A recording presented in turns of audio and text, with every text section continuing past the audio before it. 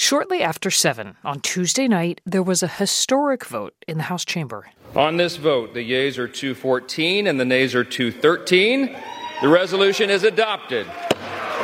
It was close and almost straight down party lines. But in the end, the House of Representatives passed a resolution to impeach Homeland Security Secretary Alejandro Mayorkas. Tuesday's vote is only the second time in U.S. history and the first in nearly 150 years that a member of the president's cabinet has been impeached. The reason?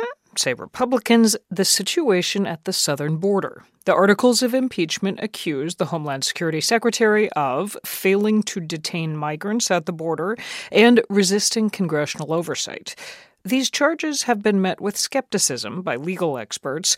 Democrats accuse Republicans of using the impeachment to score political points on immigration, and the GOP may well have accomplished that.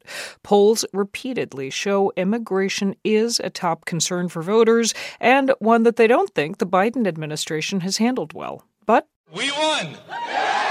Just a couple of hours after Republicans in Congress impeached Mayorkas, Democrat Tom Suozzi won in a special election in New York's 3rd Congressional District. Despite all the attacks, despite all the lies about Tom Suozzi and the squad, about Tom Suozzi being the godfather of the migrant crisis, about Sanctuary Suozzi. As you can hear from that victory speech, Suozzi ran on and believes he won on immigration. This despite the fact that his opponent and political action committees attacked him on that very issue. Here's a sample campaign ad. Suozzi supported allowing illegal immigrants charged with violent crimes to be released back into our community. He even bragged about getting rid of immigration enforcement. When I was county executive in Nassau County, I kicked ICE out of Nassau County. Tom Suozzi helped create our immigration crisis. In Congress, he'll make it worse. Consider this. Immigration has been widely viewed as a losing issue for Democrats. Does Tom Suozzi's special election victory in New York suggest otherwise?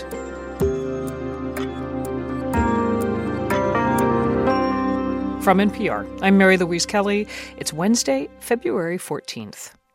This message comes from NPR sponsor, the Capital One Venture X Card. Earn unlimited 2x miles on everything you buy. Plus, get access to a $300 annual credit for bookings through Capital One Travel. What's in your wallet? Terms apply. Details at CapitalOne.com.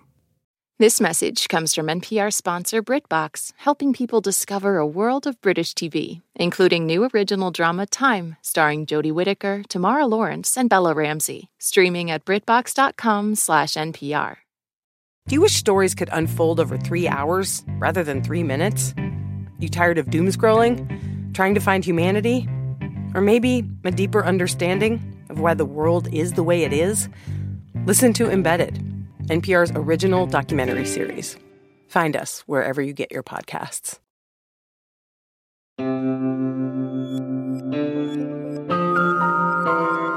It's Consider This from NPR. One single election does not a trend make. But does Democrat Tom Suozzi's victory and the special election for New York's 3rd Congressional District, does it mean something bigger for Democrats? The congressman won the seat, which until recently had been held by disgraced Republican George Santos, by diving head-on into an issue that Democrats would usually rather avoid, immigration, like in January, when his opponent Mazi Pilip held an event at a migrant shelter in Queens and blamed Suozzi for the border crisis. He created this problem. He supported President Biden 100% of the time. When Suozzi learned of the event, he drove straight to the shelter and held his own press conference. Press conference that was just held, so I thought it was important that I come here and just rebut some of the things that she brought up directly. Is this the opening chapter in a playbook other Democrats might use to deal with the thorny political issue of immigration? That's a question we're going to put to NPR senior editor and correspondent Domenico Montanaro. He's in New York. Hey, Domenico. Hey, Mary Louise. So walk us through exactly how Suozzi approached the immigration issue, and particularly compared to other Democrats. Yeah, he really decided that you have to take this issue head on. He tacked toward the middle. He called for the border to largely be shut down, came out in support of the bipartisan congressional compromise that was derailed by Trump and the hard right. And Pilip, his opponent? Well, she came out against the bipartisan compromise, really sort of playing to the Trump side of things, which then played into what Democrats wanted to do in painting her as extreme. Okay, so just get specific. What is noticeable about Suozzi's approach as compared to other Democrats on immigration? Yeah, I mean, this was a real potential roadmap, what he did on immigration, because, other Democrats who are looking to win in the suburbs, this is something that they were nervous about it coming after them, because Republicans have really tried on a host of other issues, education, crime, now immigration. Understandable they would try immigration, but they really haven't been able to turn the tide. They've had this advantage on immigration in the polls. Biden doesn't fare well on his handling of it at all. But what Democrats here was not dismiss or avoid immigration in this race, or the economy, by the way, for that matter.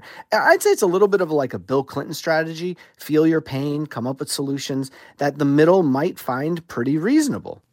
What about other issues? Did he try a similar approach on things like abortion, for example?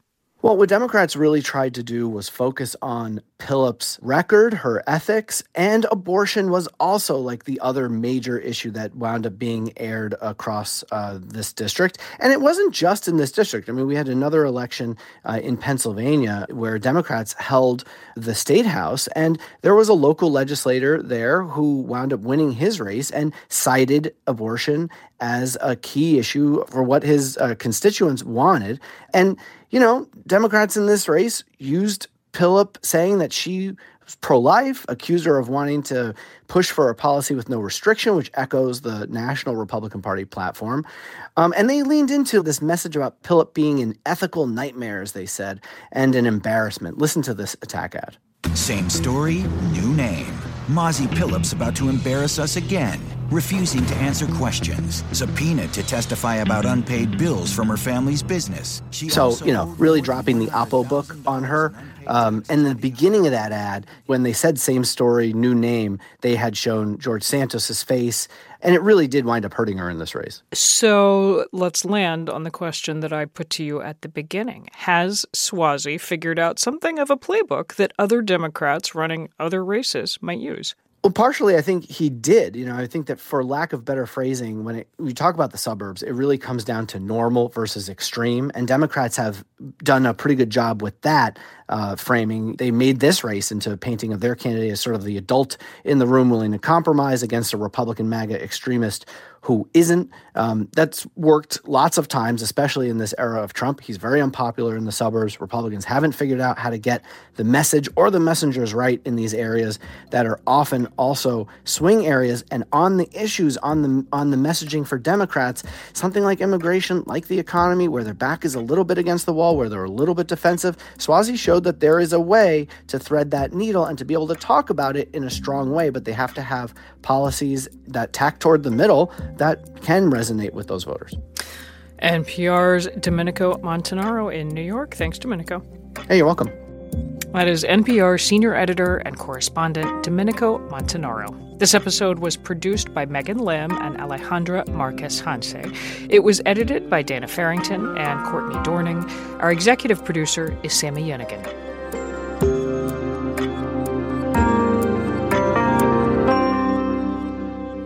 It's Consider This from NPR. I'm Mary Louise Kelly. I'm Jesse Thorne. Why did Cole Escola write a bonkers, extremely fictionalized play about Mary Todd Lincoln? Well, it was 2020 and we were all so isolated. I just started doing research, but the truth is, no, I just thought of it. We'll talk about that and more on Bullseye from MaximumFun.org and NPR. On this week's Wild Card, we talk with Issa Rae about those moments where our lives could have gone another direction. Definitely wasn't supposed to be with that guy at all. But I still think about it. I'm Rachel Martin. Issa Rae tells us how to make peace with the path not taken. That's on the Wild Card podcast from NPR, the game where cards control the conversation. On NPR's Throughline. We cannot function for 24 hours without cobalt, because it's in our smartphone, our tablet, our laptop. And as a consequence, the lives of the people living in that part of the Congo descended into just a catastrophe. Find NPR's Throughline wherever you get your podcasts.